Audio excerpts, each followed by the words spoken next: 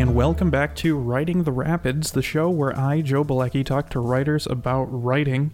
Very often those writers have been recommended to me by writers who have previously been on the show. For instance, this month's guest, Kat Giordano, was recommended to me by Dan Eastman. So if you like this conversation, you will like that conversation, and vice versa. Kat Giordano is a writer who lives in Pennsylvania. In 2018, she released her poetry debut, The Poet Confronts Bukowski's Ghost, under Philosophical Idiot. In 2022, her debut novel, The Fountain, was published by 30 West Publishing House. Kat works as a legal writer and, in her off time, can be found playing simulation games, working out, or popping off with bad takes on Twitter.com. She's an avid fan of psychedelia and teen dramas and will do anything for the bit. Kat is very cool. You like her. Before we get into the conversation, let me ask you for some money. If you would like to support the show on a monthly basis, you can do so at patreon.com/noisemakerjoe. I've got 3 tiers. They all offer different things, and everything is worth it. You can also do a one-time donation to me at paypal.me/noisemakerjoe. That is also very appreciated. Or you can buy my book Tired on amazon.com. So without further ado, let's get into my conversation with Kat.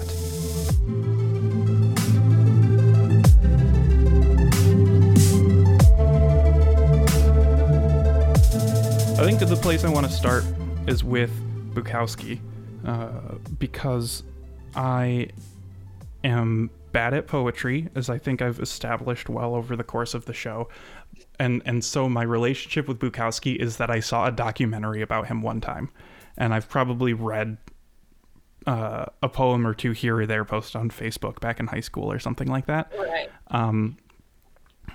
So I am aware of Bukowski the man and his complicated public persona and some reaction to some of his works, but I'm not super familiar with his work.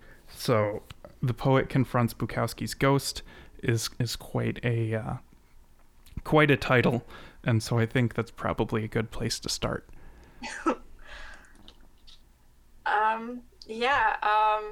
So what I wanted to do with the book was, I don't like a lot of I feel like Bukowski's such a polarizing subject among writers. There's this very, I don't want to call it performative because I don't know, what people are feeling when they say this, but there's a very instinctual seeming gut reaction of he's pretentious or something. But then there's also the people who they hear someone being derided for those specific reasons and are like, oh yeah, he's the best. And you have to, it's almost like everyone says he's complicated, but they refuse to actually approach him as if he's complicated. And they just, they say he's complicated, and that either means don't look over here at all these other things that he did, or he's the worst and nobody should like him or read him. And I wanted to, I don't know, kind of do something nuanced with that and bounce it off of some of my own experiences with other poets, because at the time, that was when I was first getting to know other writers, and the personalities are really out there, and realizing it's not really that teenage idealism of another writer, they must be like me, and we're all tortured souls and we all get each other, and realizing that your influences aren't necessarily the best people. And I don't know, a lot of complicated feelings about that. And I think in that sense it holds up, because I still see the same conversation happening all the time. And I still feel frustrated by the conversation every time it happens. Right. But yeah, that's kind of where the whole idea came from. I don't know how much of it, comes through in the book, or what you felt about it as somebody who isn't really that familiar with his work, but maybe is familiar with the conversation around him, because you kind of have to be. Right. I'm curious about that complicated thing. It reminds me of in my current obsession of esotericism studies. There's a lot of talk about Aleister Crowley, and one of the sort of internet personalities in the esotericism world talks about how Aleister Crowley is a really important figure, but it's so disappointing how he sees that the people who are obsessed with him are obsessed with trying to emulate his personality rather than engaging with his ideas. And so listening to you talk and then thinking about the poem Poet Man, it's like, okay, right. So like, do we not like Bukowski because maybe he was a jerk, or because maybe his poetry isn't the way that you think poetry should be, or whatever? Or is it because there's a bunch of dudes out there trying to act like Bukowski? Right. And that's just like not helping anybody. Yeah, I feel like those guys are kind of missing the point. Like a lot of the people who idealize him in that way, like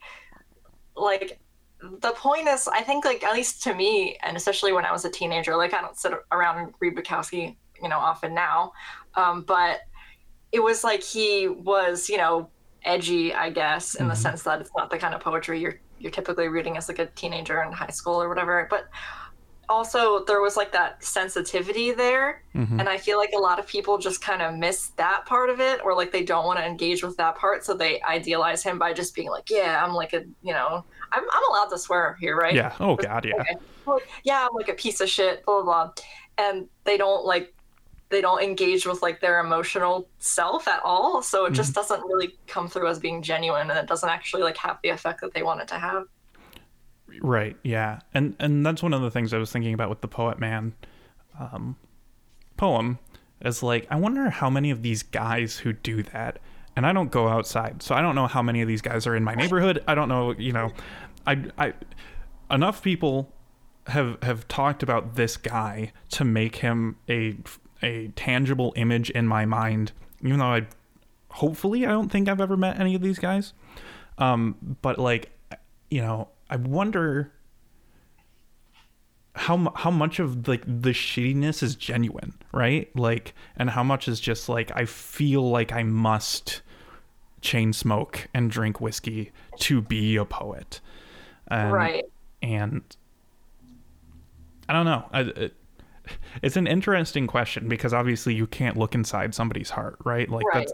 That's why with racism we've turned it into like you are a racist versus you are doing a racism, right? Because it's a lot easier to like point to a behavior and say, no, this behavior mirrors these things, rather than like, no, in your heart of hearts, you aren't actually depressed, and you just wear black and smoke cigarettes and go to open mic nights because you want people to think you are, or something like that, which is, I think kind of a horrible thing to tell somebody, or to think about somebody, because obviously you can't see into somebody's heart. Right. Way. Like, yeah. I guess to your point, I mean, if they're doing it because they want to be seen a certain way, they're being seen in that way. So, they're accomplishing something. I don't know. I don't know what, but yeah. It's funny how much, like, I feel like when I wrote that poem, I didn't actually like really know that guy, like myself. Like, I just knew the idea of that guy, and I could imagine that guy existed. But I actually feel like since writing that, I'm like, I feel like I could write a better one. Like, I could write a better Poet Man poem. But it might be a little too on the nose at that point. I don't want to go into like the passive aggressive territory, where you're like talking about some guy that like you actually know. Subtweet as poem. Yeah, I mean, I do have those, but, I want to use them sparingly. Right.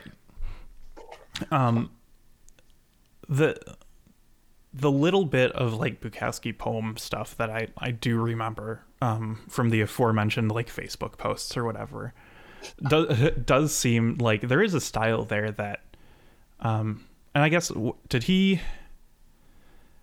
he part of the Beats, or did he precede the Beats? I think he was considered part of them. I feel like that's also something that's like hotly debated, but I don't remember like why. Right. If it was like a timing thing, or just people not wanting him to be one of them. I don't know. Right. Because there is that element there of like some of the poetry that I've read that is more like, I don't know, sparse, or about like walking around in a city. Yeah.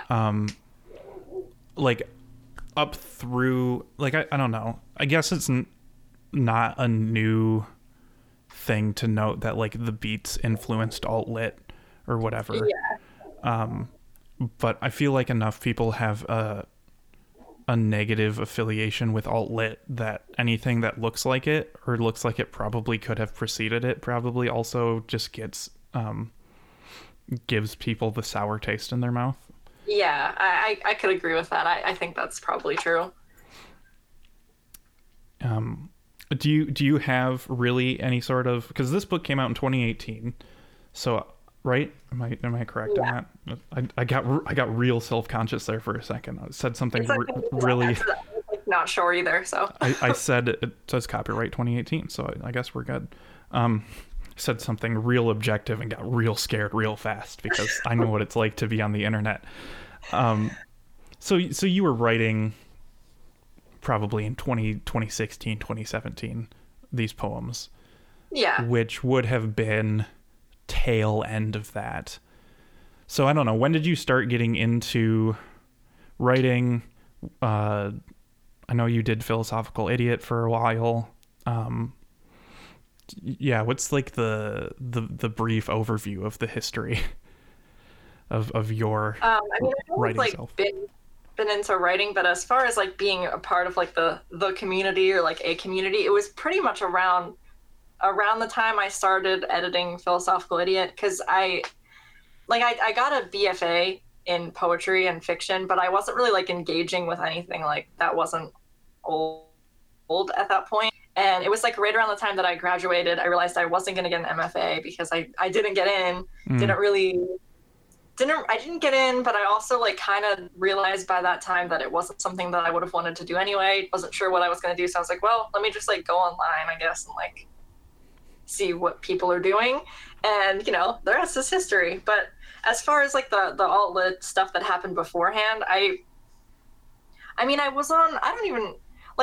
was aware of it, I guess, but I didn't like have that much of like a personal experience. I didn't like read any like Talon when I was, you know, in high school. I would have been, or like early college. I knew of all of those people and I knew of that scene, but I didn't really have any strong feelings about it. And I don't think I was even really like thinking about that when I was writing those poems, because a lot of them were part of my thesis for my BFA. And then I, you know, zhuzhed it up a little bit after that because 2017.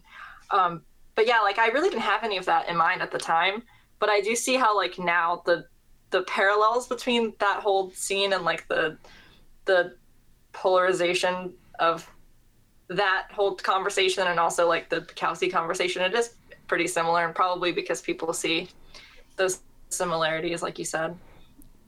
Right. So, yeah, I feel like I'm developing a thesis about people who started writing around the beginning of the Trump era and their relationship to alt-lit. Like there's something formulating in my brain there that eventually will be an essay. Like you can tell, right? Like there's going to be a criteria of like, you can tell by X, Y, and Z that if this person's first book came out between 2015 and 2020, you can tell if they read Steve Rothenbuch or not. Like based on 1, 2, and 3 bullet points. I don't know what it is yet, but I feel like there's something there.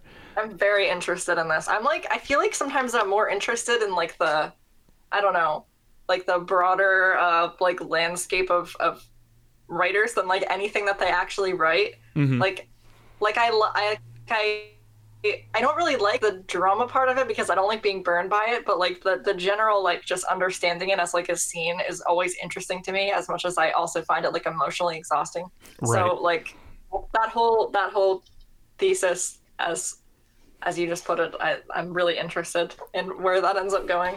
Well, I'll have to stick to it for sure. I mean, a large portion of my YouTube watching is like, here's a 2-hour video about some nutty thing that happened over the course of 2 weeks on Tumblr in 2006. So like, oh, I love that kind of stuff. Alt-lit is very much that for me, you know, like I engaged with it a little bit. Engaged with it. I read some of it, but not any of the, I don't know.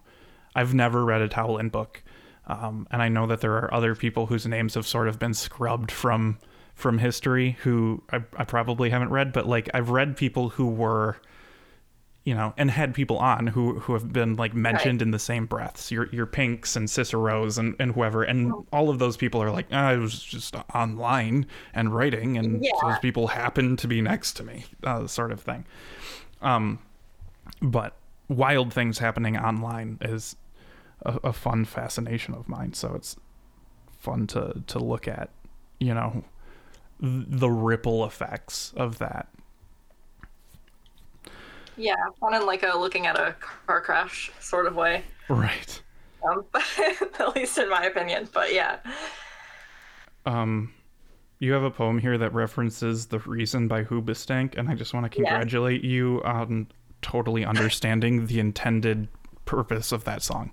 Like, that song is the abuser I'm sorry song. To the point where I'm not sure too many women in their mid to late 20s can hear that song and not think of a bad memory. And it's like a great song too. Like it's yeah. I really do like that whole, I don't know, I feel like I mentioned it a few times in both of the books, but I really do like that whole what is it called? Like they call it like butt rock, that like early not really like the new metal stuff, but like that early 2000s like kind of just like not landfill indie, but like landfill like radio rock stuff. I love it because I was at a certain age, or that was like the last time I had like serotonin in my brain was like when that stuff was playing on the radio in my parents' car. So I was like, I still have that like weird nostalgic thing for it that like I feel like people just slightly older and slightly younger than me like don't understand. Yeah.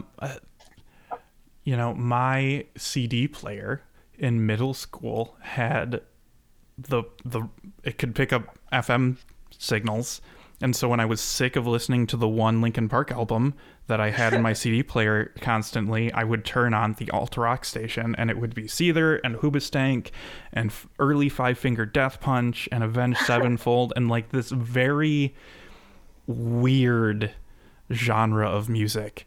And that station too, it would kind of like with alt lit, like Primus would show up on there and System of a Down would show up on there, and like I don't know if you would catch, I don't know, I'm no longer confident, but I feel like you probably wouldn't catch System of a Down and Hoobastank like going on tour together or something, but they appeared on the same radio stations. But I would go if they did. Right. And there's a generation of men who listen to those radio stations and completely miss the point of every single System of a Down song. Completely miss the point. Yeah, 100%. Which is just wild to me. I remember getting into socialism and communism like early high school, and being like to my friends, like, guys, this is what they're singing about. And they're like, no, that's not it at all. I'm like, no, Prison Song. It's about prison abolitionism, guys. And they're like, no, it's not. It's about buying crack. I'm like, oh my God. Okay, whatever.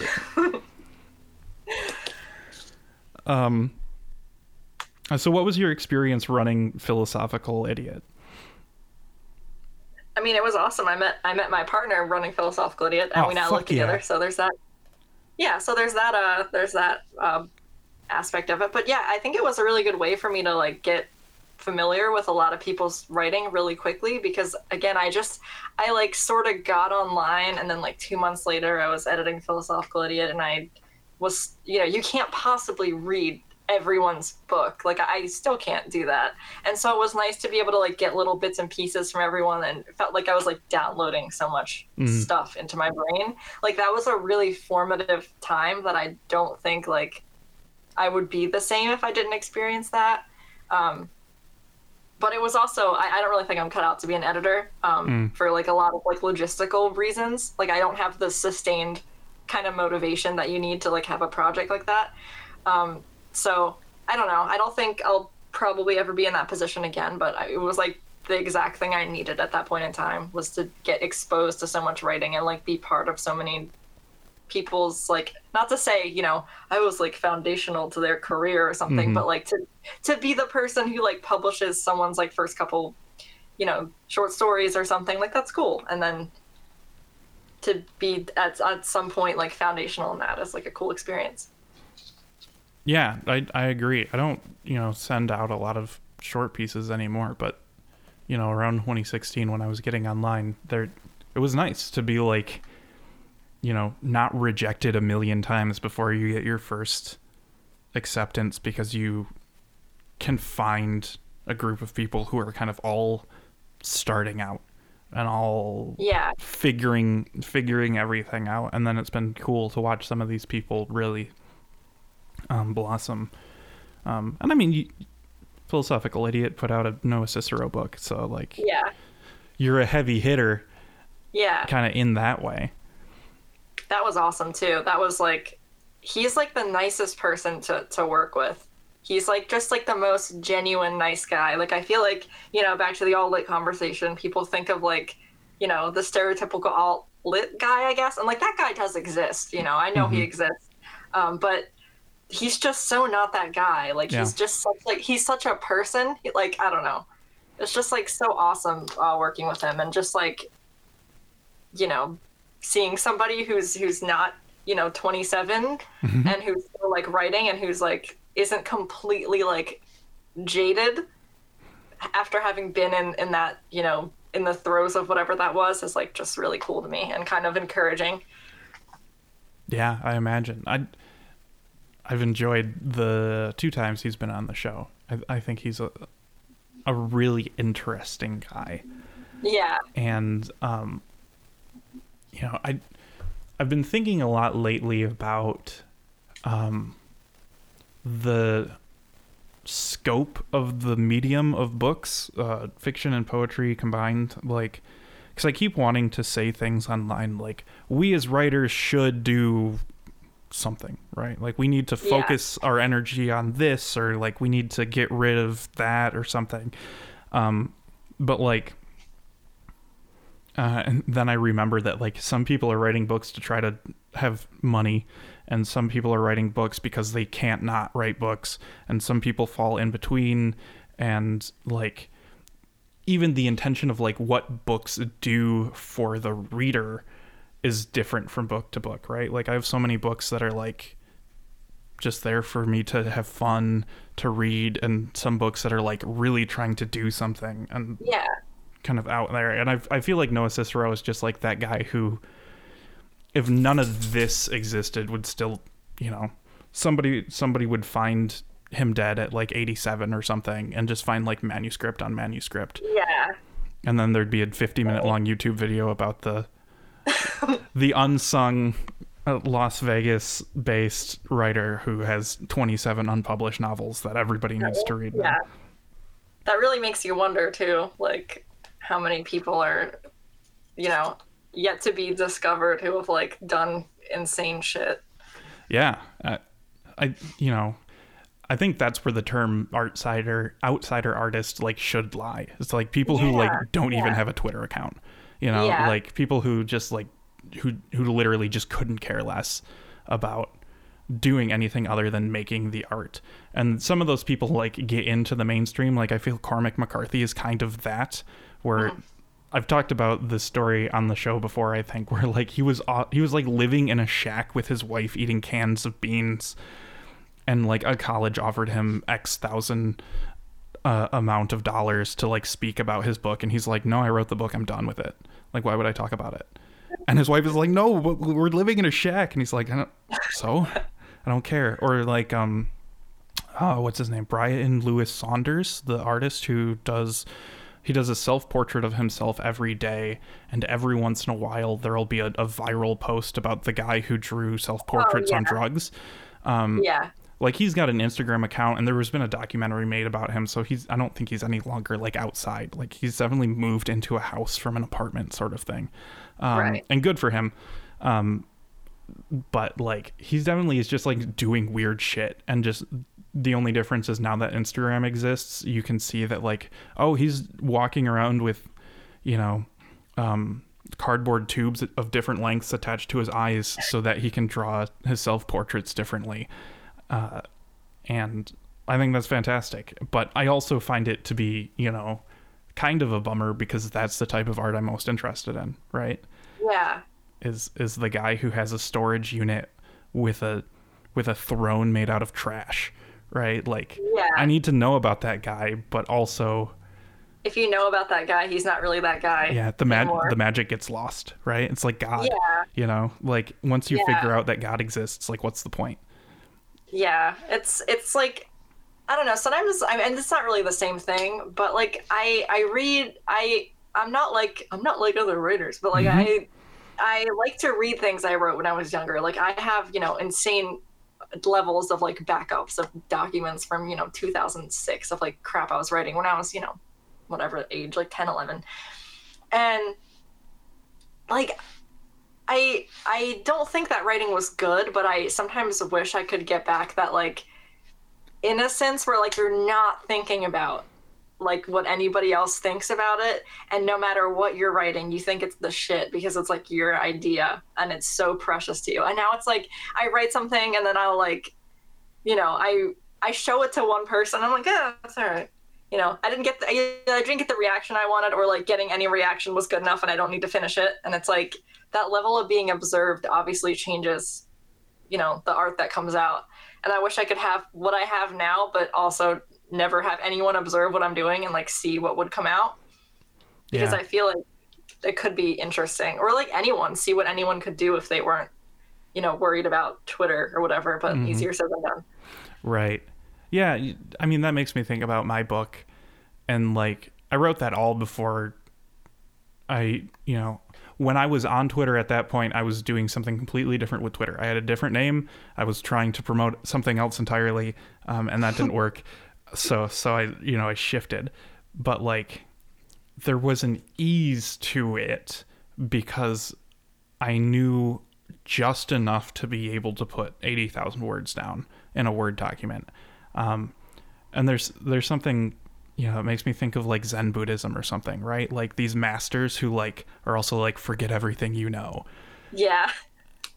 And there's something there, there's maybe that's like the next level of writing, right? Like you've figured out the craft, you've learned all the rules, it works, you have an audience, and then somehow you figure out a way to like put that all aside for the hour a day that you write or something. I feel like Kevin might have figured that out, right?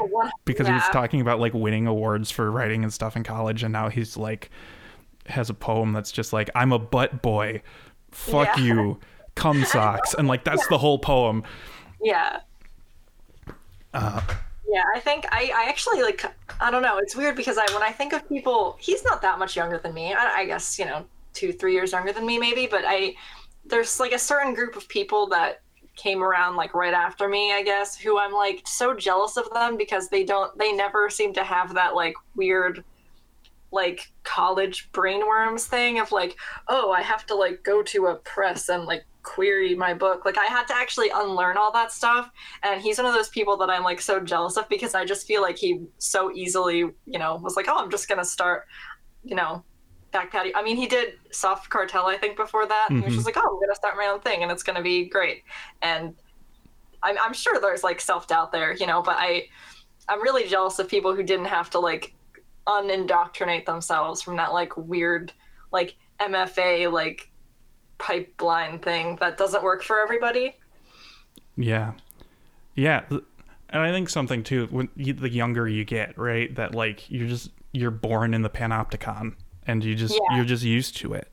There is no like getting into fights with people on Twitter is just part of life. For me, I've like gotten into 2 fights on Twitter, and I've been on Twitter since like 2011, right? Like more than 10 years, and I've gotten into like 2 or 3 fights on Twitter, and like I obsess over making sure I don't get into fights on Twitter. Like I so don't want to. I so desperately like do not want people to get upset with me on Twitter specifically. Like people can read my book and not like it and whatever. Right. And people can listen to my podcast and not like it. And they can give me a 1-star review on Spotify because Spotify allows reviews now. Wink.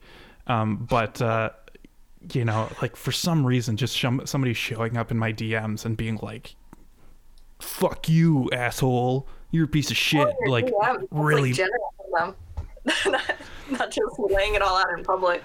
Yeah, I suppose that's true. So I wish somebody would fight with me in my DMs instead of just like I always like get like, even when I'm not like popping off with some like insane take or something, and I just go away from my phone for a while, and I posted a picture of my dog or something and I forget, and I go and I look at Twitter and I have like 12 notifications and I'm like, what did I say?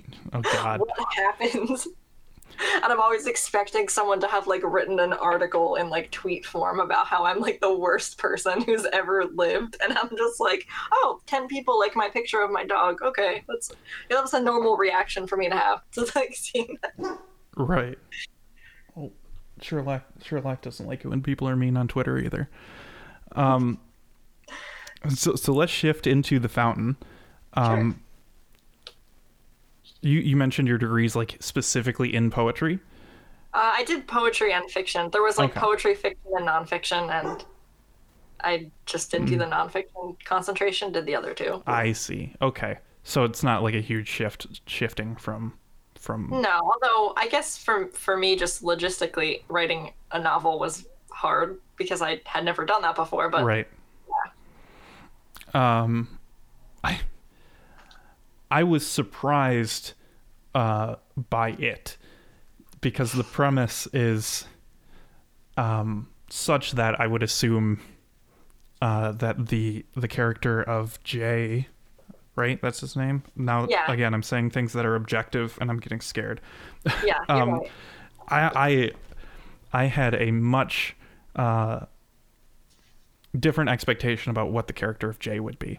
I just like completely assumed that this was going to be like, I don't know, much darker than the cover art would suggest.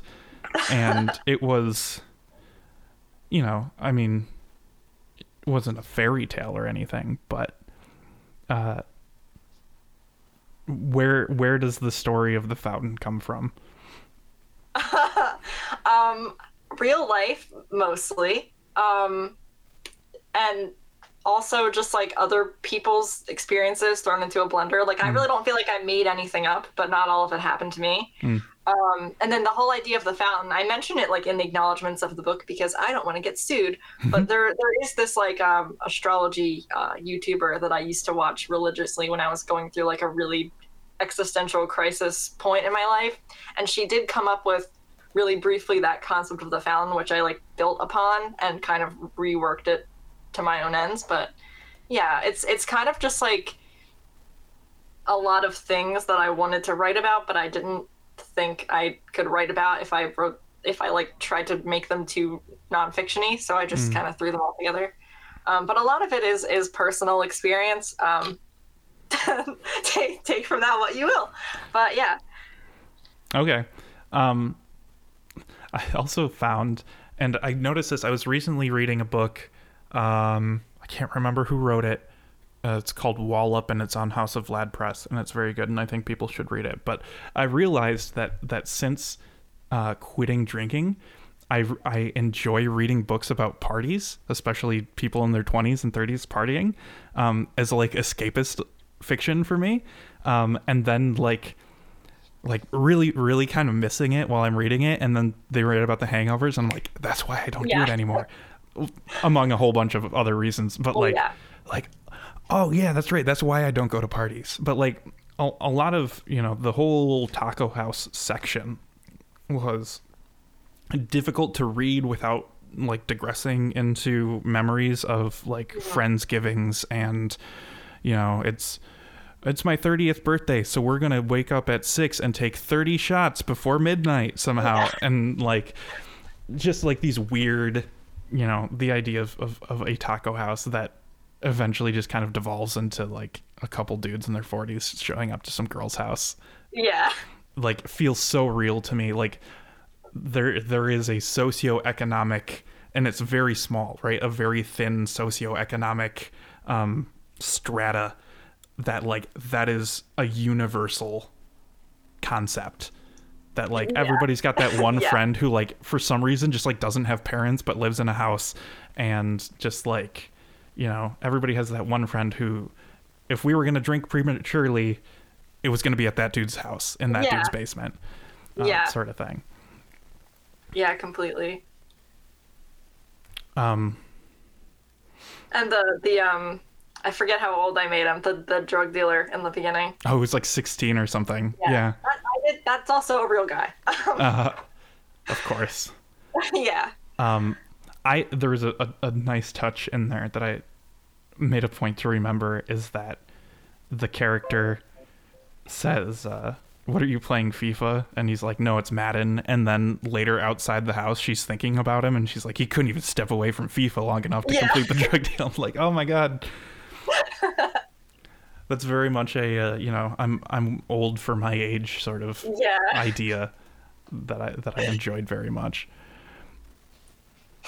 I guess I'm really just kind of stuck on the fact that like Jay is not a complete asshole, and that like Tom didn't play a bigger part. But the book didn't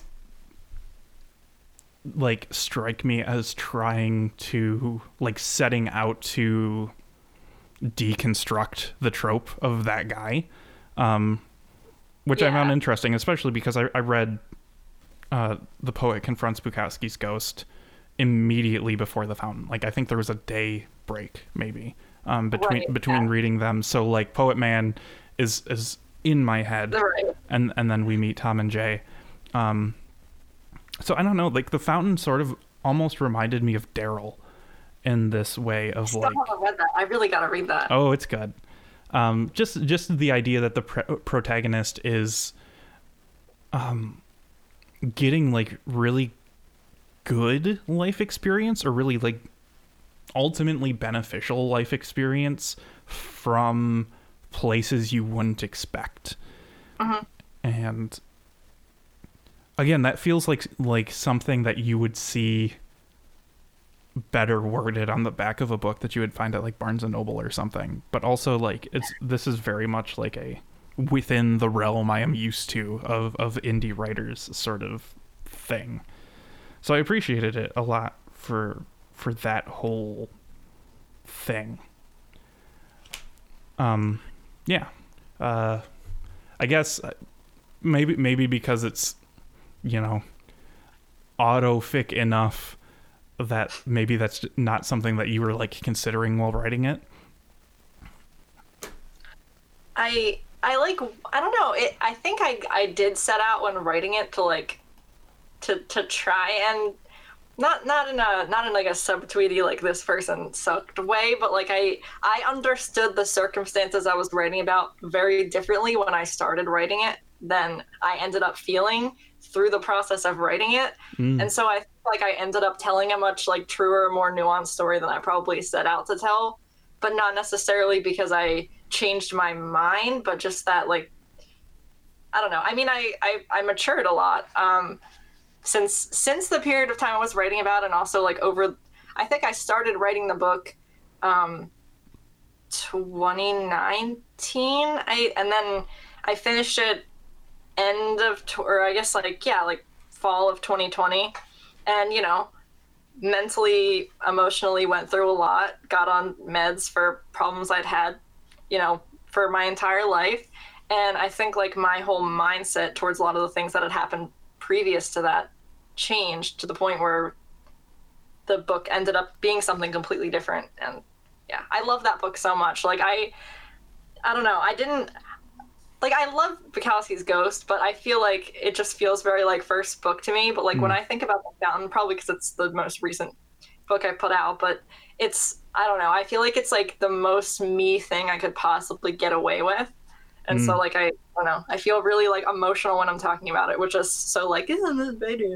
Like, yeah. I like that. I think that's a good relationship to have with the book. I tried a long time ago to write something with characters very much based on people I knew, and had I think a similar experience in that, like, if I'm going to write a believable book, I have to divorce some of my feelings about this person or these people and write it the way that it actually happened, and like actively try to understand why they made the choices that they made, sort of. Rather than just like write a book about someone who's sad and does shitty things to people. Yeah. And the other thing, I mean, I wouldn't recommend this, but you know, being mentally unstable enough to burn down your entire life to the point where you don't have to worry about what any of those people think anymore when you write about them is very freeing.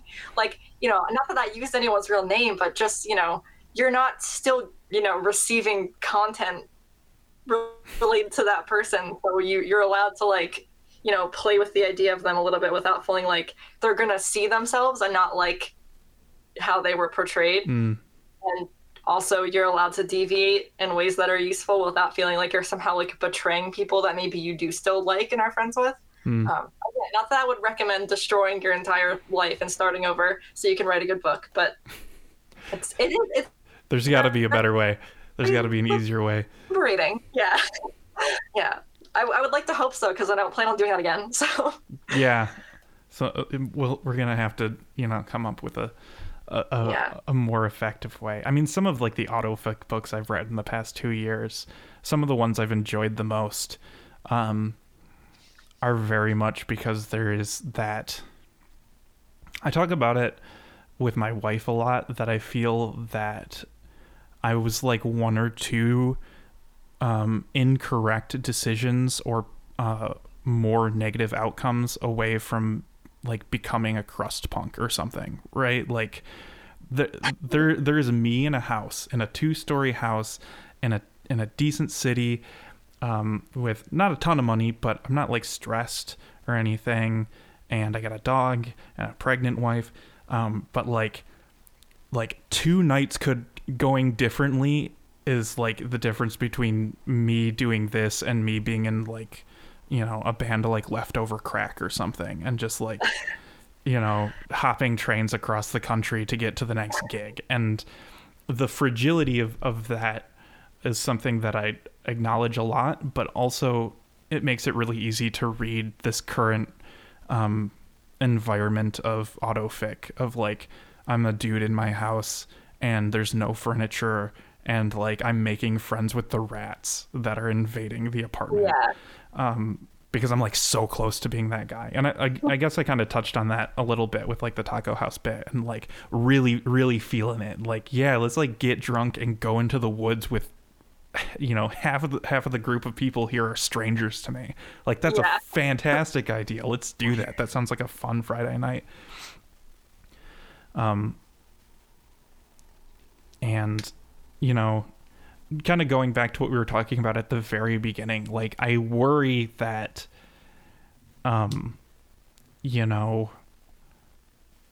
there's that element of, well, that's how I wrote a good book, and so I can't, curtail my drinking or whatever. Like I mean, I don't know. I couldn't, like, I don't really drink anymore. I don't do anything remotely that interesting anymore.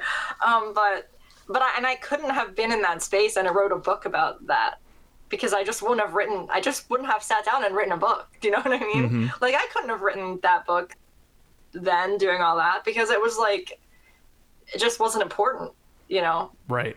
So and it's weird, because I felt kind of similarly. I was like, oh my God, like nothing bad has happened to me in like years, like what am I supposed to write about now? Of course, then the pandemic hits and you're like, yeah, all right. But, and then the weirdest thing, not my dog that we just got, but I lived with my partner's family for a couple years, and they got a dog, and the dog and I like bonded so much. And then I like started writing this thing about a dog, and I was like, oh, and it's like not, it's not one of those like Marley and Me sort of things. And I was like, oh, like things can continue to happen in life when you're not like partying and stuff. But it definitely did take me time to like appreciate a somewhat slower life and like be able to see things in it that I don't think I would have been willing to see if I was, worrying about what I was going to do over the weekend constantly. So I don't know. I think there's a way to sort of like continuously farm a like, I don't want to say degenerate, that sounds like fucking Nazi shit, but like degenerate sort of like life experience into a book. But at the same time, there's no one else is writing about being obsessed with their dog, so I'll do that. Right. One of my like unpopular opinions is like, I think it's more important to focus on your mental health than on your art. Yeah. And like, there's more books that exist now than could ever be read. So like, I feel like, kind of aggressively being like, the world does not need your fucked up party book. Like, people have been writing fucked up party books since we've been able to drink alcohol. I mean, Right. read the Norse sagas. Like, that's all fucked up party books. And like, as much as I like them, it's one of my favorite like micro genres of indie lit right now is this sort of autofic. I destroyed my life in my 20s sort of books, but like, you know, method writing is, I think, not necessary. And, you know, I'm glad that people can turn negative experiences into good books and hopefully in doing so heal a lot.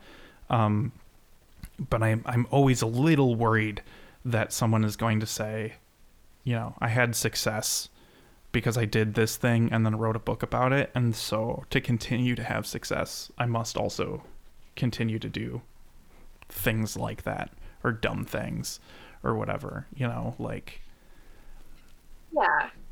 I'm getting daddish in my old age, you know, just like I want everyone to be Like, safe. this is making me, Go ahead. yeah. When I think it was right before the pandemic. It was like November 2019 was when I got on Zoloft, and like I was very worried, even though I knew that it was like a cliche worry to have, that like you're not going to be able to be creative anymore, or you're not going to have feelings anymore, and you're going to be, you know, some like dulled out version of yourself. And it's a very scary thing, but I also think that it benefited me in a way, because I don't really worry about like so my main issue has just been like debilitating like anxiety, and for a while it does feel like, oh, nothing's happening and I just don't feel anything the way I used to, but it's because you're so used to like being in a constant fight or flight mode that you just can't appreciate those things. And I feel like that, you know, being able to adjust to that is like beneficial for, you know, me as a writer to notice. I think I already said this, but like notice like, you know, smaller, slower things and not always be in that like, you know, red alert state. But I understand people who are worried about losing that or like somehow not being able to get it back, but it's not everything, you know? Right. Yeah. Do you remember, I can't remember, it must have been more than 10 years ago now. There were commercials on TV that were like adults just like not being able to like get in the car, you know, like this dude in a suit walks out to his driveway and he just like can't figure out how to open the car door, and so he like works his way in through like the back window and kind of slithers his way, and it ends up saying something like, you know, when you're quitting smoking and you're not used to doing something without a cigarette, you have to relearn how to do it. Yeah.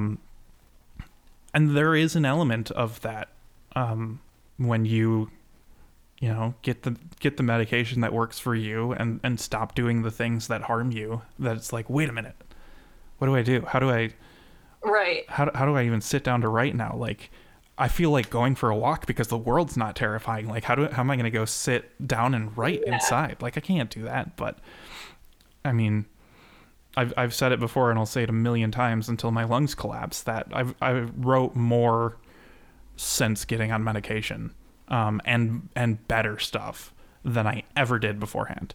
And obviously as I get older and continue to get only healthier, that'll be a much easier thing to say. But like the 2-year period before starting medication and the 2-year period after that, my artistic output is night and day different, both in quantity and quality.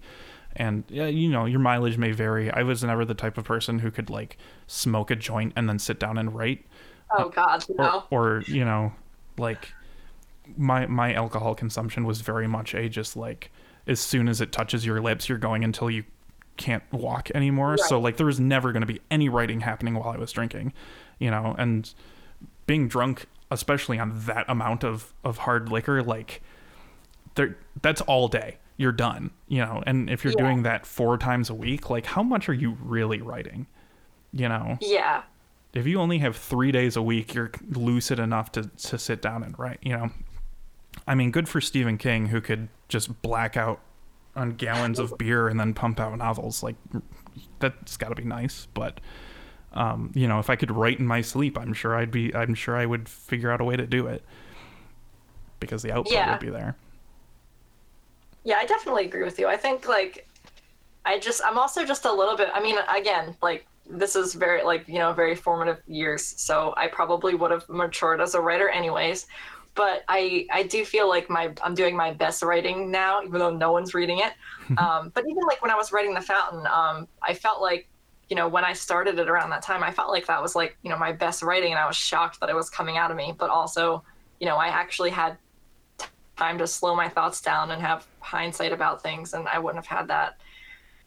But yeah, it's not something I expected, but I think at the time I was also just okay with that. Like I was kind of like, well, I don't want to have no feelings and never be creative again, but I'd rather, you know, if not feeling like shit 24/7 means I'd never write again, I guess that's worth it.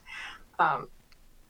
But I feel like you're not supposed to say that because, like you said, that's a very hot take, you know, to put your mental health above, you know, your creative output, but that's definitely, you know, you get to a point where it's like, okay, do I want to like live or do I want to like be popular on Twitter, you know? Right. If I can't have both, if I can't have both, well, I hope I can have both, but Maybe I'll be so lucky as to have both. yeah. You know, yeah, it's very nice to be able to like enjoy a sandwich, you know, like Yeah. I think, you know, I get euphoria from writing something really good, but it's also really nice to just like sit down and like have your dog next to you and be like, oh, this is good. This is objectively good. The couch is comfortable. The dog is fuzzy. YouTube is fine. Another AGDQ came out, so I'm gonna watch speed runs for 16 hours, and just like like it happens most weekends that at some point the three of us will be clustered together on the couch, and like I'll do a big sigh and just be like, oh wait, this is good. And that never happened when I was drinking. That never happened when I was depressed. And you know, as a guy who's had one book come out with 5 reviews on Goodreads, I would trade the book for that feeling any day. Especially since I can actually write more having that feeling. Yeah, you don't have to use, that's the good part.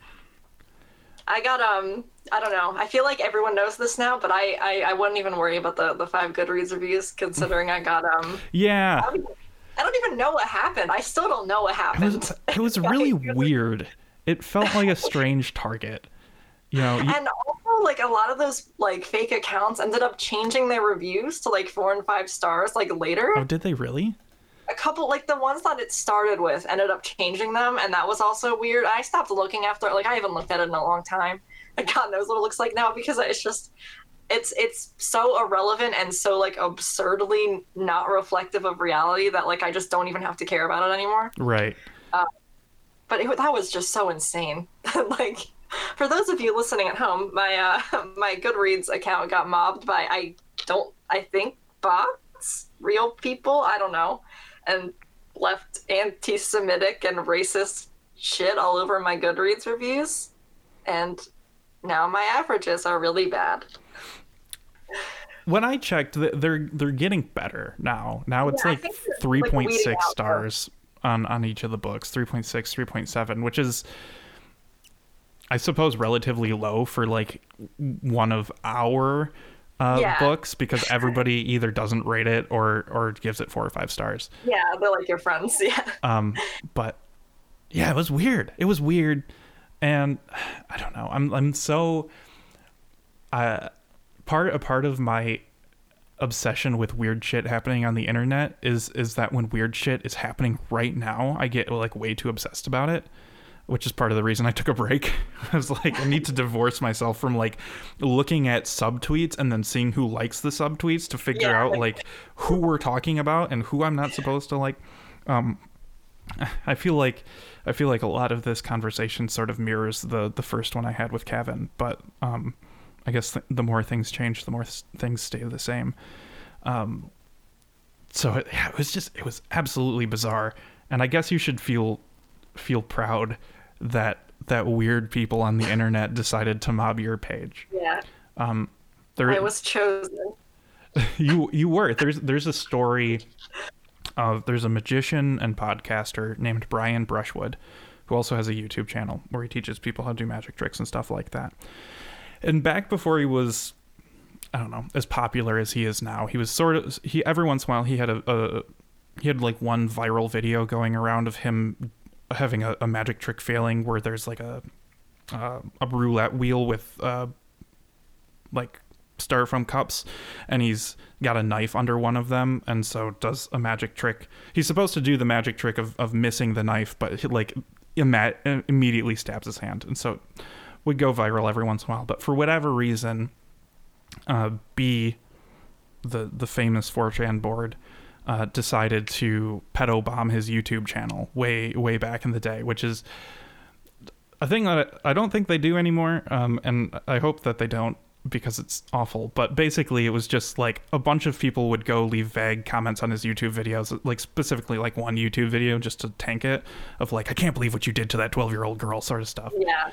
And his response was to make a YouTube video saying, oh, I won the B award, thank you. And they like made a fake little medal and he put it on, and he's like, thanks guys, I won the internet for today because 4chan noticed me. And then like all the comments stopped because it's like no longer fun, because the intended reaction is that you get upset and you deny it. And when a man denies that he did something on the internet, we all know what that means. Yeah. So he, you know, whenever people en masse are awful to you, that probably just means that you win the internet for the day. So you get to log off and make yourself a little medal. Yeah, I actually forgot all about that until you mentioned you only had 5. I was like, how many Goodreads reviews do I have? Then I was like, oh. I have a lot more than him. Yeah. I was like, huh. I don't even remember how long ago that was. Like 3 years ago and also like a month ago. I don't know. It was yesterday, I think, actually. Yeah. One of the things that I guess I don't know, I was feeling this more during the middle of the book and felt it less. Yeah, 66 ratings of The Fountain with an average score of 3.5 stars. That's pretty good. It's pretty good. But I was, and I'm not well read enough to have a like really good thesis about this. Something about this sort of autofic type stories written by women, or this like contemporary female-led indie lit thing. I can't remember exactly what I was like talking to my wife about, but it was something like I was thinking about like Juliet the Maniac and My Year of Rest and Relaxation and The Fountain, and a couple other books where it like it's the same sort of thing as like the Back Patio Press stuff or other post alt lit. I'm gonna make people mad and say post alt lit stuff, but there's like I don't know, there's like something different about it. And it's like, I don't know, like the attitudes of the characters, of like the female protagonists toward the men that they're interacting with is like very different from how I would expect. And it's hard for me to grasp. And I don't know if it makes any sense to you. Like, do you kind of like, I don't know, do you see what I see? Or do you see that there is something? I'm interested in you trying to explain more. I think I do, but I don't know. I mean, to me, it's like, it's just how I think. So, but one thing that did strike me that I think about all the time is whenever I sent the book to Zach Smith and he read it, he said he felt like the book was about having like debilitating social anxiety. And I was like, really? I was like, that's just like, isn't like, it was just so like, I mean, I'm sure that comes through, but like, the fact that that's something he saw in the main character was so like, I just didn't expect that, because it's just the way that I see things. Like there's not like the self-awareness that like, oh, this is like how a person with like debilitating anxiety thinks during every interaction. I'm just like, oh, that's how people think when they're having a conversation. But right. I don't know. So it's hard for me to see that. From that distance, but I guess I don't know. I'm thinking like particularly the sex scene. Okay. And like how she's thinking about blowjobs, like as she's giving a blowjob. And I guess as a person who's never given a blowjob, like there's just like this weird in that, you know, unusual to me sort of like, I couldn't even tell if she really wanted to. And I guess like the point is, spoilers, that like, I don't know, it seemed like even midway through the sexual encounter, she was like already kind of like getting over it. Yeah. Which is pretty interesting. And I think, you know, something that more writers should play with is that like mid sex, you're like getting over the person. Yeah. I don't know. I guess maybe it's just I don't read enough female writers who write about sex, so I don't have like a really good idea of like how the female mind considers, you know, giving blowjobs and stuff like that. I think like, I don't know. Again, I don't know because I'm not a man, but like I think that part of it is you spend so much time when you're socialized growing up as a woman in our culture or whatever, to like be more concerned with what other people think of you, that you don't always even consider if you like the other person, or if you're just sort of like doing the compulsory, like, this person showed me attention, like I'm attracted to them, I guess. And so there's that layer where you're like, especially when you're younger and you're more insecure, where like it's not that like you pretend you want something that you don't, you just don't even really like think about the fact that you're allowed to like have opinions about other people, because you're so busy trying to, and I'm sure this isn't everyone's experience, but you're too busy trying to make sure that they like you and they're having a good time, and you're kind of just there, like kind of in third person almost. I don't know. Again, this is maybe just like my own personal neurosis, but yeah, I kind of get what you're saying. Yeah. And the beauty of this show are all my like half-formed thoughts that I haven't figured out exactly what they even are yet. But I was did you read Marie Calloway's book? No. Okay, I didn't. I read some excerpts that had been posted around, and clearly she had, at the time of writing those things, at least wanted to project a fairly low opinion of men.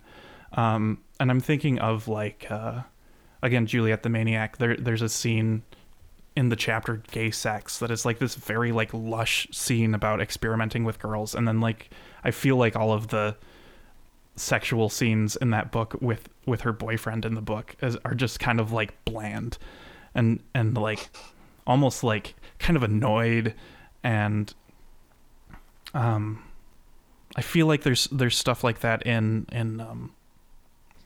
My Year of Rest and Relaxation, whereas in Otessa Moshfegh's McGlue, which is a gay love story about two men, like it's so much more like lush and palpable and stuff. And maybe that just means straight people are boring. But I don't know. Again, there's like something there, and there's a seed. Compulsory heterosexuality is a thing too. Like, right.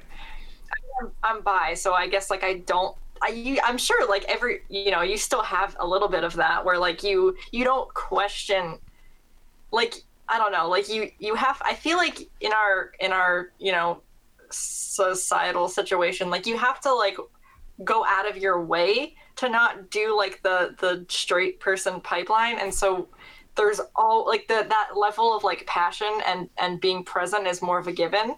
Again, I don't know, maybe this is just me talking out of my ass, but whereas I think like you're just sort of programmed to be like, oh, I want men to find me attractive, and like you can go along for the ride, and if you aren't present, it doesn't really like matter unless you say something. Like, that sounds really fucked up, but especially when you're younger, I feel like that is kind of how it goes for a lot of people. Right. Yeah. Okay. I feel better now. Thank you for making this man feel better. I feel like I have a clearer picture, is what I mean. More seriously, where are you with like wanting to get stuff published right now and stuff? Like, are you just kind of writing to write, or are you like specifically like writing that with the end goal of like having it be a finished product? I definitely want to finish it. I don't know what form it'll take. Like, I don't actually know if it's going to be like a long novel or like novella or just something that, you know, peters out but gets cannibalized into like a different thing. I want to eventually produce something. But I'm taking my time with it because I feel like I have to get into the space that I got into with The Fountain, where like I'm just so obsessed with my idea that it just doesn't matter. Like, I'm not being precious about it. And I have another, I was just announced yesterday, another book of poetry coming out at the end of this year with Godpile Press. That doesn't have a title yet. It's put together, but I haven't titled it. So I'm going to be working on that. As for like publishing individual little things, I'm not super into that anymore because I just don't really feel like it's worth my while. Like I feel like it like massages like the bad part of my brain that's like way too concerned with like people and Twitter and, you know, getting noticed and stuff. So I'm trying to not worry about it so much. But I do have a couple things coming out. But definitely putting together like a larger finished product is something I care about a lot more.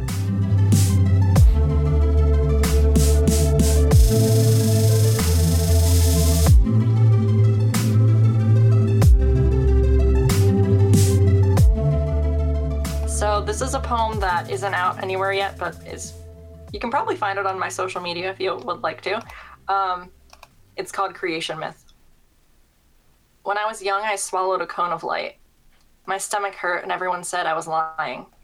The rest is history. You know, like a dog who swallowed a small toy, got into the glitter. You have to bend to pick out the little bits glimmering in the shit. Every year feels like 7, and I only know a few words, and I only know them in certain tones. You don't know why I do many things. Why a noise can be enough to make me dart off to the edge of the yard and stand there all night looking. I'm afraid the light will run out and it will be like dying. I'm afraid of how small I want to be, of what passes now for control. Like a cartoon doing science, pulling a lever so hard it breaks off and the machine runs forever. I will now walk to the store in a tight little shirt.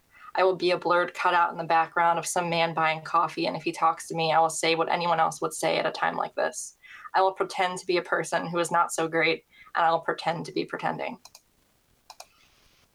And then I have one more for you, which is also not available anywhere yet, called It's All Right. And a funny story about this, I guess. When I sent this to my best friend, as I often do, like when I finish writing a poem for the first time, and I haven't gone over it yet, she was like, this is like a very sapphic poem from you. And then I had to tell her that this was like a poem I wrote as a love poem to myself. And I felt like the biggest egotistical piece of shit who ever existed. So this is called It's All Right. I crossed the desert just to tell you I crossed the desert. For years, lugging this stone on my back just to tell you its weight. I could have not. I could have called you. I could have found a hillside and skipped down and seen you there waving from across a big lake. I could have set the rock down, collapse, and let the sun cook me, and you'd be a jackal sniffing my body. I could have seen a white flower and eaten it, and the sky would fill with fractals of your face. I could have touched my hand and realized it was your hand too, and kissed it. We're alone, and the clothes I lay at your feet are bone stiff, salted with sweat. It doesn't make this more beautiful. They're just there, stinking, and my back is bruised. I know, but don't say it. I know, but I'm tired, and I need you, and my feet are cracked. Just let me lay here. Let me just lay. I'll tell you the story while you comb out my hair in the dark.